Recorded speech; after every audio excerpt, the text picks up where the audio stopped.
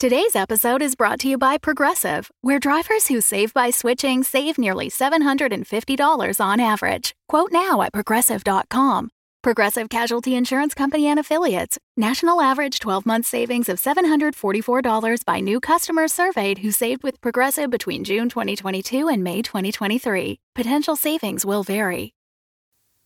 Hello, dear listeners. This is Alan, the voice of the interviewer, here to introduce you to a fantastic new podcast that I think you are going to love. Regarding Dracula is an ambitious new project for Bloody FM, produced by Ella Watts and Pacific S. Obadiah, with executive producers Stephen Indrisano, Tal Muneer and Hannah Wright. The all-star cast comprises some of your favourite voices from across the podverse, and their combined talent is perfect. And I should know, because I had the privilege of working with them on the project, taking on the role of Abraham Van Helsing. This faithful and text-accurate adaptation is broken up chronologically, with each episode dropping on the corresponding date in the novel. Some of the episodes are less than a minute long, and some are over half an hour.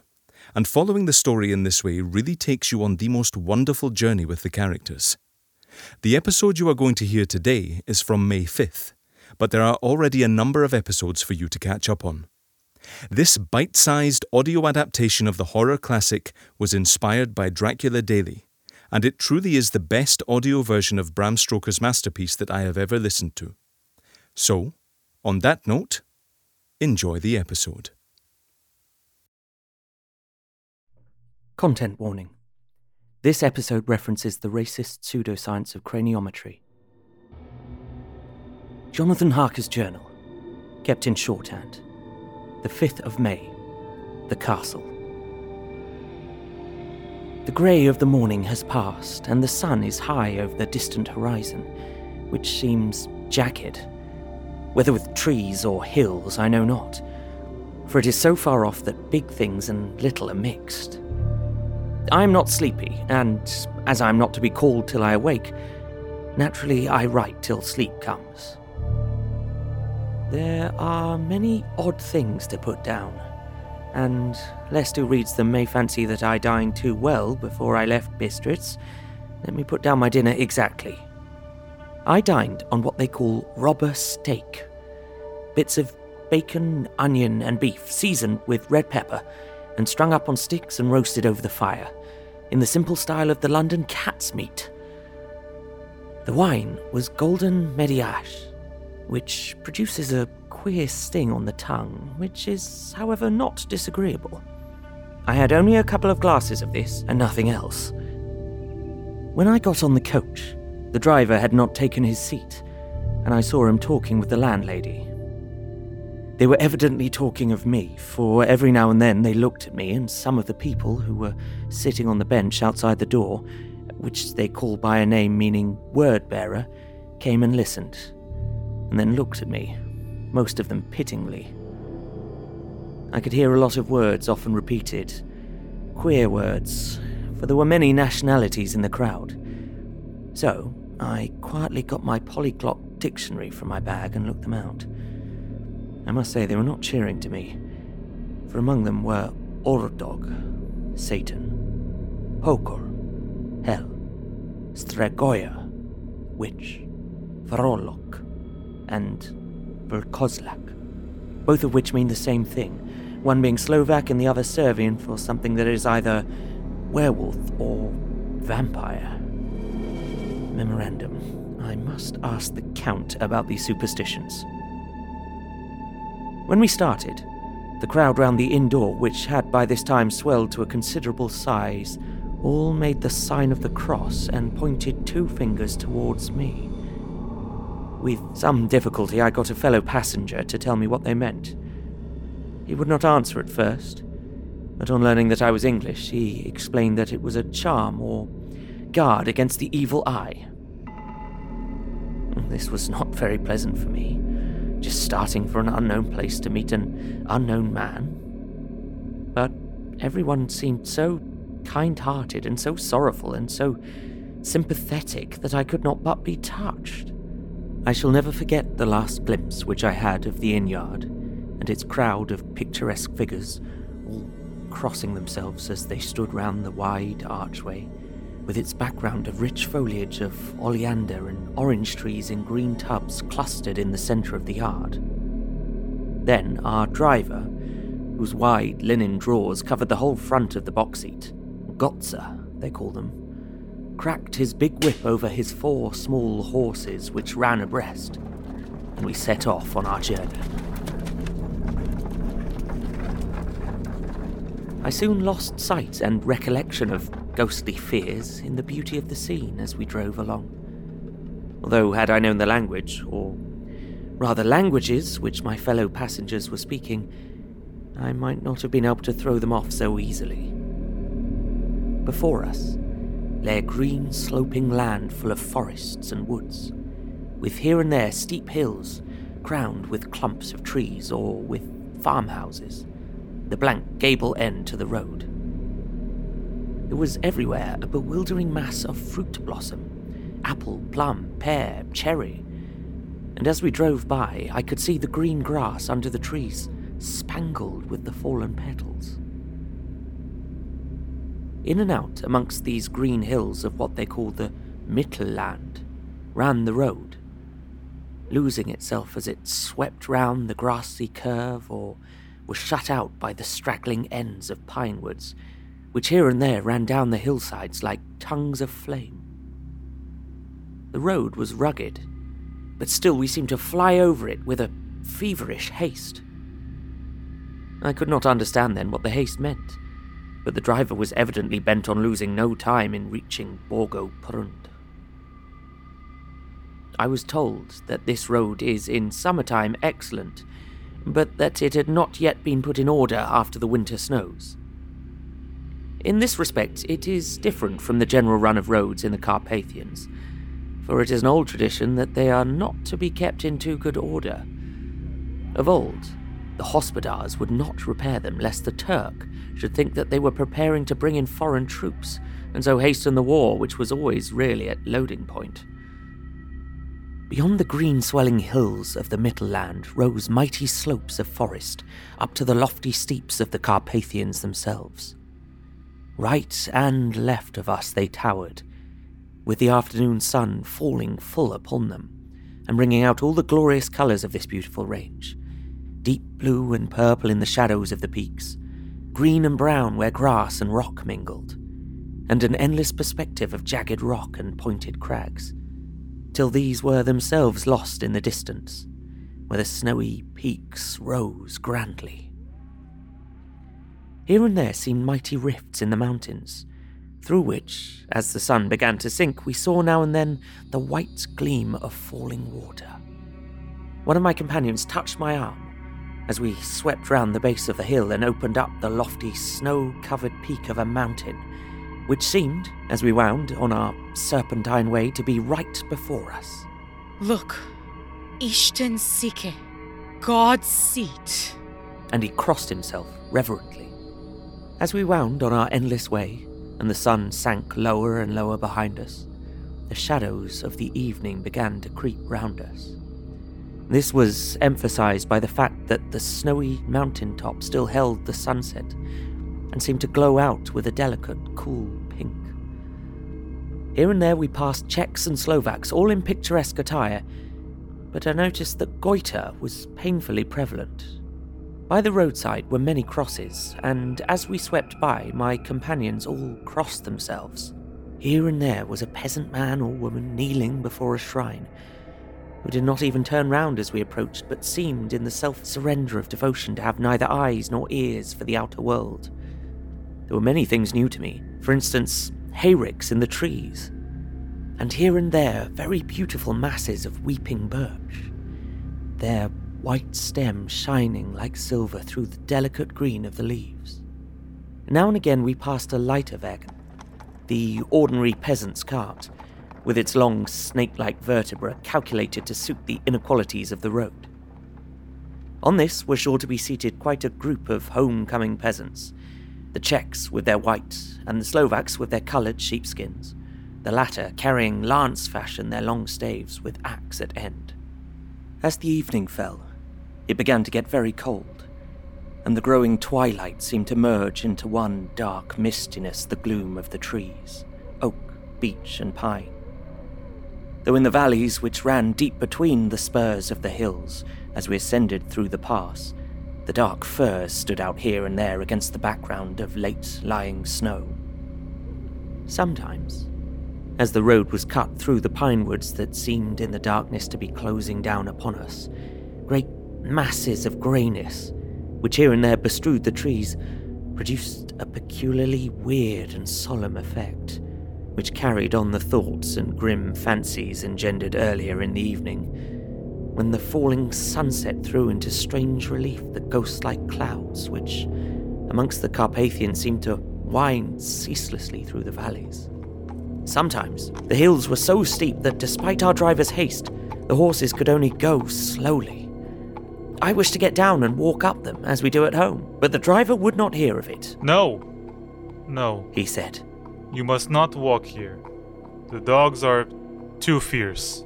And then he added, with what he evidently meant for grim pleasantry, for he looked round to catch the approving smile of the rest, and you may have enough of such matters before you go to sleep. The only stop he would make was a moment's pause to light his lamps. When it grew dark, there seemed to be some excitement amongst the passengers, and they kept speaking to him, one after the other, as though urging him to further speak. He lashed the horses unmercifully with his long whip, and with wild cries of encouragement urged them on to further exertions. Then, through the darkness, I could see a sort of patch of grey light ahead of us, as though there were a cleft in the hills. The excitement of the passengers grew greater. The crazy coach rocked on its great leather springs and swayed like a boat tossed on a stormy sea. I had to hold on. The road grew more level and we appeared to fly along. Then the mountains seemed to come nearer to us on each side and to frown down upon us. We were entering on the Borgo Pass. One by one, several of the passengers offered me gifts, which they pressed upon me with an earnestness which would take no denial.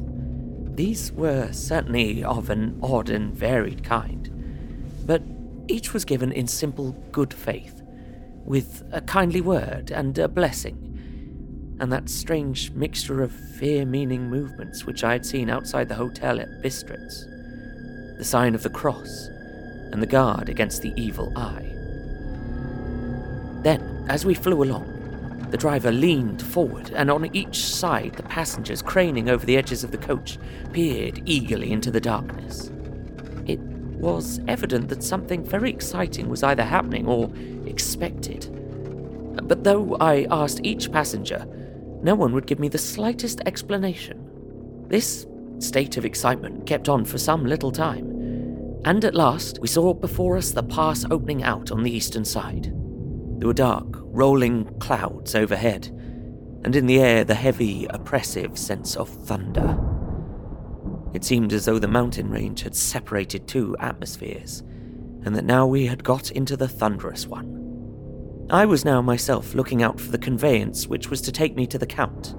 Each moment I expected to see the glare of lamps through the blackness, but all was dark. The only light was the flickering rays of our own lamps, in which the steam from our hard-driven horses rose in a white cloud. We could see now the sandy road lying white before us, but there was on it no sign of a vehicle. The passengers drew back with a sigh of gladness, which seemed to mock my own disappointment. I was already thinking what I had best do when the driver, looking at his watch, said to the others something which I could hardly hear. It was spoken so quietly and in so low a tone, I thought it was an hour less than the time. Then, turning to me, he said in German, worse than my own, "There is no carriage here. The hare is not expected after all. He will now come on to Bukovina and return tomorrow or the next day. Better the next day." Whilst he was speaking, the horses began to neigh and snort and plunge wildly, so that the driver had to hold them up.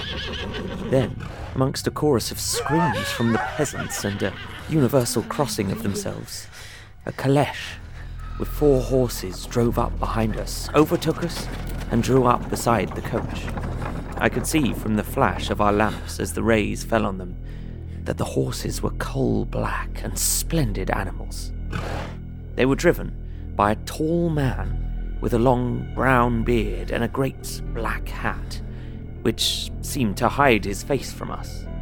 I could only see the gleam of a pair of very bright eyes, which seemed red in the lamplight as he turned to us. He said to the driver, "You are early tonight, my friend." The man stammered in reply, The English her was in a hurry. to which the stranger replied, "That is why I suppose you wished him to go on to Bukovina." As he spoke, he smiled, and the lamplight fell on a hard-looking mouth with very red lips and sharp-looking teeth, as white as ivory. One of my companions whispered to another the line from Berger's Lenore, Denn die Toten reiten schnell. for the dead travel fast. The strange driver evidently heard the words, for he looked up with a gleaming smile. The passenger turned his face away, at the same time putting out his 2 fingers and crossing himself. "Give me the Herr's luggage," said the driver. And with exceeding alacrity my bags were handed out and put in the caleche. Then I descended from the side of the coach, as the caleche was close alongside, the driver helping me with a hand which caught my arm in a grip of steel. His strength must have been prodigious. Without a word, he shook his reins, the horses turned, and we swept into the darkness of the pass. As I looked back, I saw the steam from the horses of the coach by the light of the lamps, and projected against it the figures of my late companions crossing themselves. Then the driver cracked his whip and called to his horses, and off they swept on their way to Bukovina. As they sank into the darkness, I felt a strange chill, and a lonely feeling came over me. But a cloak was thrown over my shoulders and a rug across my knees, and the driver said in excellent German, "The night is chill, mein Herr, and my master the Count bade me take all care of you. There is a flask of Slivovitz, the plum brandy of the country, underneath the seat, if you should require it." I did not take any, but it was a comfort to know it was there all the same.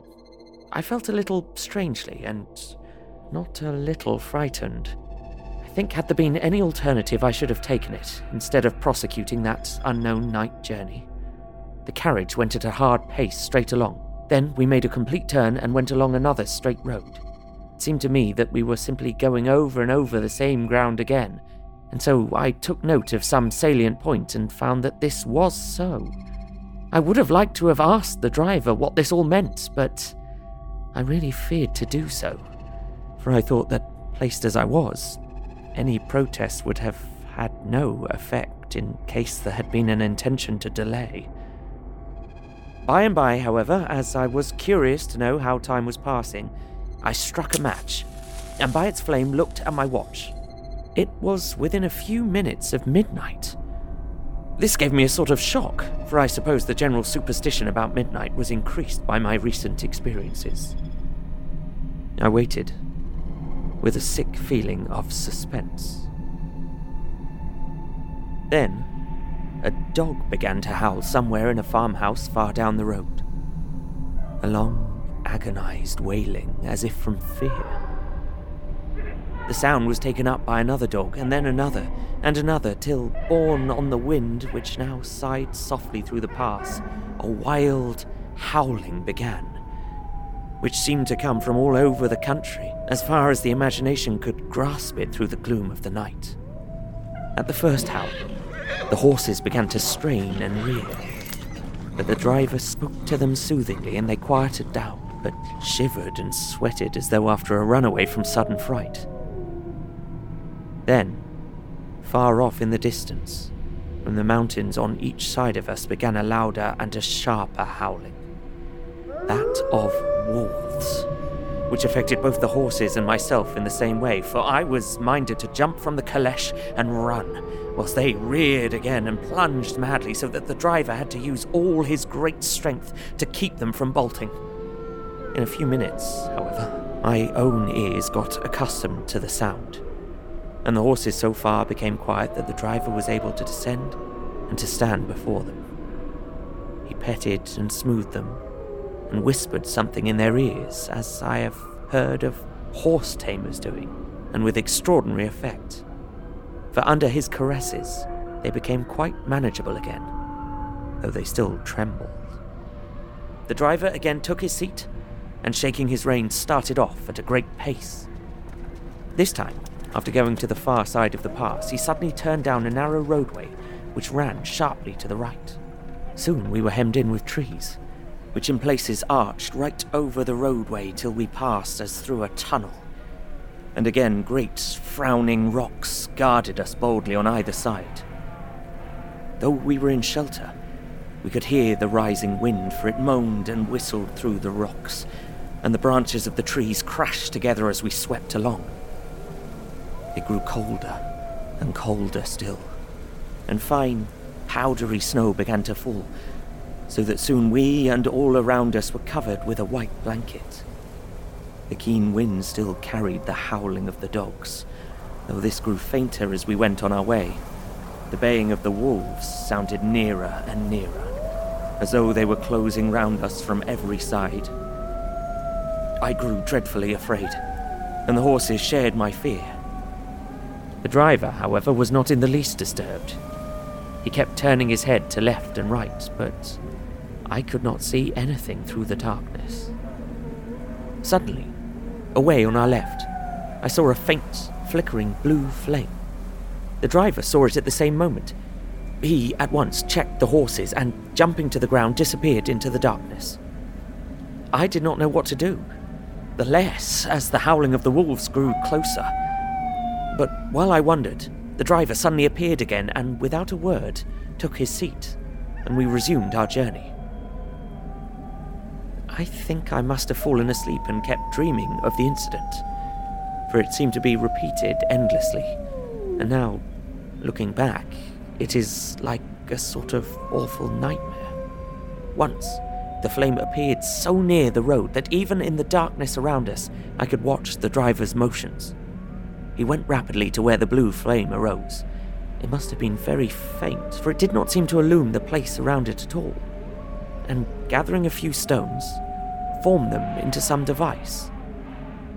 Once there appeared a strange optical effect. When he stood between me and the flame, he did not obstruct it, for I could see its ghostly flicker all the same. This startled me, but as the effect was only momentary, I took it that my eyes deceived me straining through the darkness. Then, for a time, there were no blue flames, and we sped onwards through the gloom with the howling of the wolves around us, as though they were following in a moving circle. At last, there came a time when the driver went further afield than he had yet gone, and, during his absence, the horses began to tremble worse than ever, and to snort and scream with fright. I could not see any cause for it, for the howling of the wolves had ceased altogether. But just then, the moon, sailing through the black clouds, appeared behind the jagged crest of a beetling, pine-clad rock, and by its light I saw around us a ring of wolves, with white teeth and lolling red tongues, with long, sinewy limbs and shaggy hair. They were 100 times more terrible in the grim silence which held them than even when they howled. For myself, I felt a sort of paralysis of fear. It is only when a man feels himself face to face with such horrors that he can understand their true import. All at once, the wolves began to howl as though the moonlight had had some peculiar effect on them. The horses jumped about and reared, and looked helplessly round, with eyes that rolled in a way painful to see. But the living ring of terror encompassed them on every side, and they had perforce to remain within it. I called to the coachman to come, for it seemed to me that our only chance was to try and break out through the ring, and to aid his approach I shouted and beat the sides of the caleche, hoping by the noise to scare the wolves from that side, so as to give him a chance of reaching the trap. "Sir, hurry! Hey, look here!" How he came there I know not, but I heard his voice raised in a tone of imperious command. and looking towards the sound, saw him stand in the roadway. Stop! As he swept his long arms, as though brushing aside some implacable obstacle, the wolves fell back and back further still. Just then, a heavy cloud passed across the face of the moon so that we were again in darkness. When I could see again, the driver was climbing into the caleche, and the wolves had disappeared. This was all so strange and uncanny that a dreadful fear came upon me, and I was afraid to speak or move. The time seemed interminable as we swept on our way, now in almost complete darkness, for the rolling clouds obscured the moon. We kept on ascending, with occasional periods of quick descent, but in the main, always ascending. Suddenly, I became conscious of the fact the driver was in the act of pulling up the horses in the courtyard of a vast, ruined castle, from whose tall black windows came no ray of light, and whose broken battlements showed a jagged line against the moonlit sky. I must have been asleep, for certainly if I had been fully awake, I must have noticed the approach of such a remarkable place. In the gloom, the courtyard looked of considerable size, and as several dark ways led from it under great round arches, it perhaps seemed bigger than it really is. I have not yet been able to see it by daylight. When the caleche stopped, the driver jumped down and held out his hand to assist me to alight. Again, I could not but notice his prodigious strength. His hand actually seemed like a steel vice that could have crushed mine if he had chosen. Then he took out my traps and placed them on the ground beside me as I stood close to a great door, old and studded with large iron nails, and set in a projecting doorway of massive stone. I could see, even in the dim light, that the stone was massively carved, but that the carving had been much worn by time and weather. As I stood, the driver jumped again into his seat and shook the reins. The horses started forward, and trap and all disappeared down one of the dark openings. I stood in silence where I was, for I did not know what to do. Of bell or knocker there was no sign. Through these frowning walls and dark window openings, it was not likely that my voice could penetrate. The time I waited seemed endless, and I felt doubts and fears crowding upon me. What sort of place had I come to? And among what kind of people? What sort of grim adventure was it on which I had embarked? Was this a customary incident in the life of a solicitor's clerk sent out to explain the purchase of a London estate to a foreigner? A solicitor's clerk. Mina would not like that. Solicitor. For, just before leaving London, I got word that my examination was successful, and I am now a full-blown solicitor. I began to rub my eyes and pinch myself to see if I were awake. It all seemed like a horrible nightmare to me, and I expected that I should suddenly awake and find myself at home, with the dawn struggling in through the windows, as I'd now and again felt in the morning after a day of overwork. But my flesh answered the pinching test, and my eyes were not to be deceived. I was, indeed, awake, and among the Carpathians. All I could do now was to be patient and to wait the coming of the morning. Just as I had come to this conclusion, I heard a heavy step approaching behind the great door, and saw through the chinks the gleam of a coming light. Then there was the sound of rattling chains and the clanking of massive bolts drawn back. A key was turned with the loud grating noise of long disuse, and the great door swung back. Within stood a tall, old man, clean-shaven save for a long white moustache, and clad in black from head to foot, without a single speck of colour about him anywhere. He held in his hand an antique silver lamp, in which the flame burnt without chimney or globe of any kind, throwing long, quivering shadows as it flickered in the draught of the open door. The old man motioned me in with his right hand with a courtly gesture, saying in excellent English but with a strange intonation, "Welcome to my house. Enter freely and of your own will." He made no motion of stepping to meet me, but stood like a statue, as though his gesture of welcome had fixed him into stone. The instant, however, that I had stepped over the threshold, he moved impulsively forward and, holding out his hand, grasped mine with a strength which made me wince, an effect that was not lessened by the fact that it seemed as cold as ice, more like the hand of a dead than a living man. Again he said, "Welcome to my house. Come freely, go safely, and leave something of the happiness you bring." The strength of the handshake was so much akin to that which I had noticed in the driver, whose face I had not seen, that for a moment I doubted if it were not the same person to whom I was speaking. So, to make sure, I said, interrogatively, "Count Dracula?"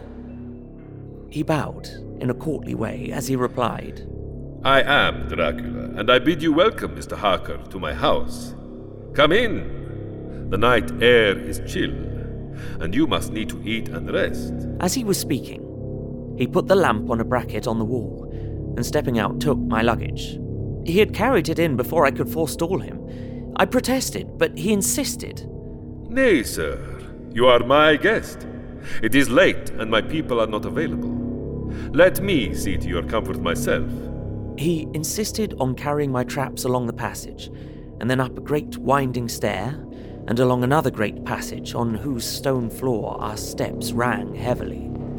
At the end of this, he threw open a heavy door, and I rejoiced to see within a well-lit room in which a table was spread for supper, and on whose mighty hearth a great fire of logs, freshly replenished, flamed and flared.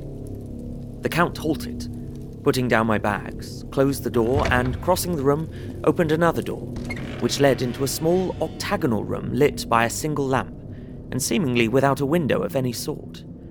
Passing through this, he opened another door and motioned me to enter.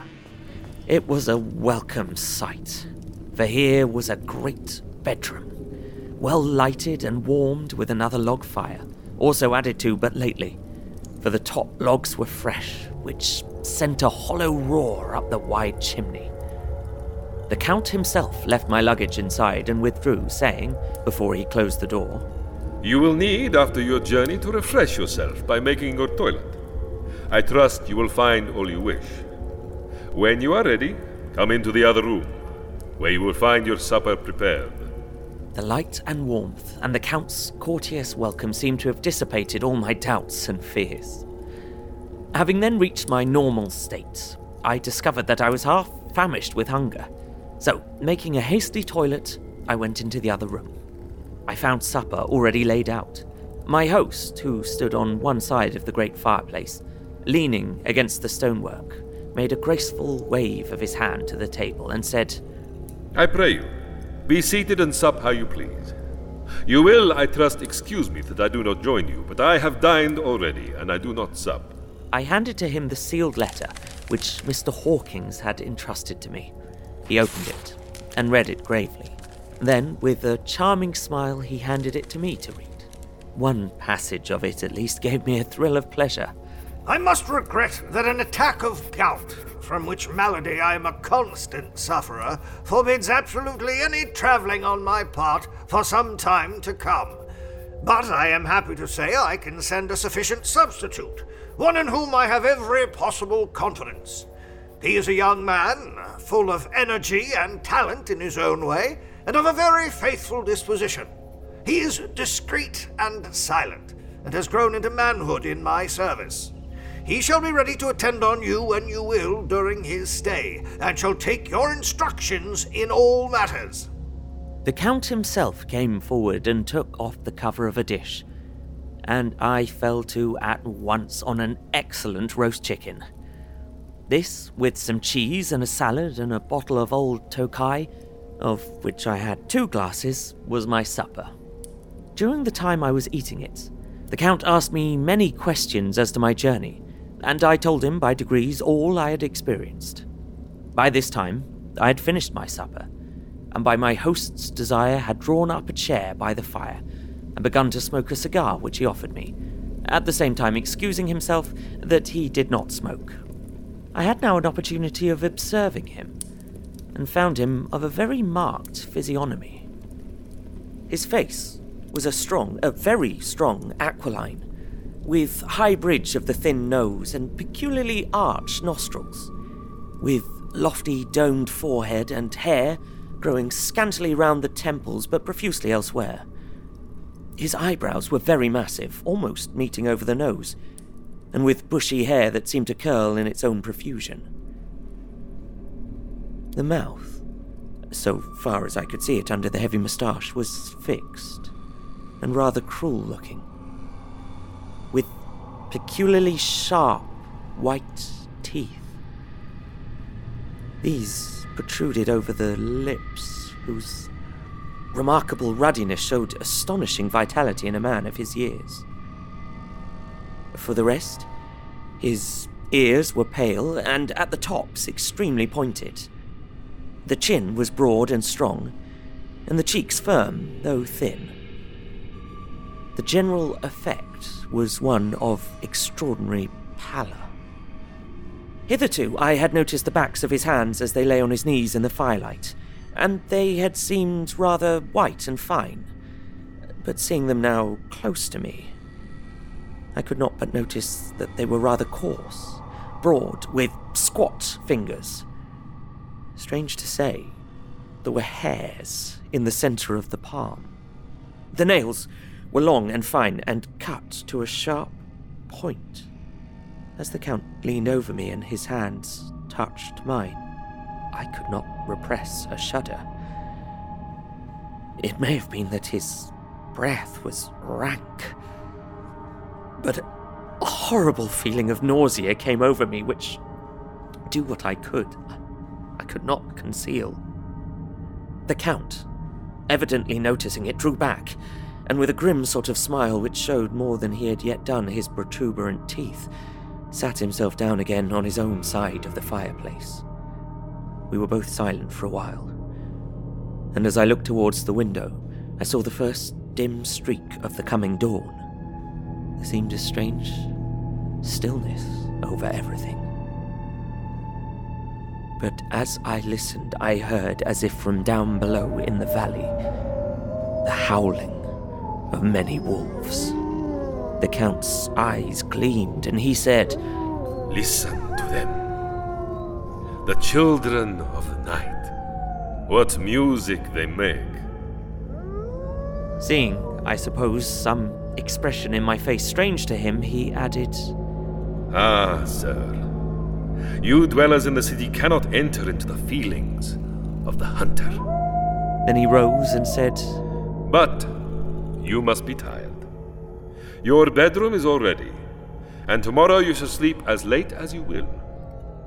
I have to be away till afternoon, so sleep well and dream well. With a courteous bow, he opened for me himself the door to the octagonal room, and I entered my bedroom. I am all in a sea of wonders. I doubt.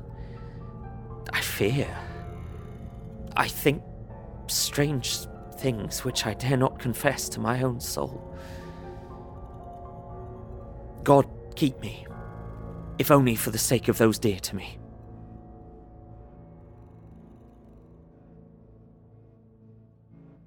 This episode featured Ben Galpin as Jonathan Harker, Sivan Raz as the Hungarian man and additional voices, Mihai Metei as the driver and additional voices, Mari Upenkaru as the German-speaking traveler and additional voices, with additional voices by Ioana Descareti, Graham Rowett as Peter Hawkins, and Karim Kronfli as Dracula.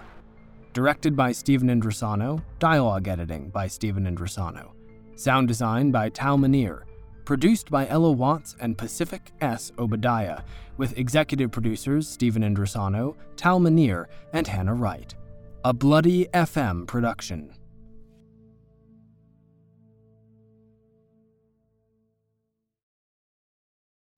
The Fable and Folly Network, where fiction producers flourish.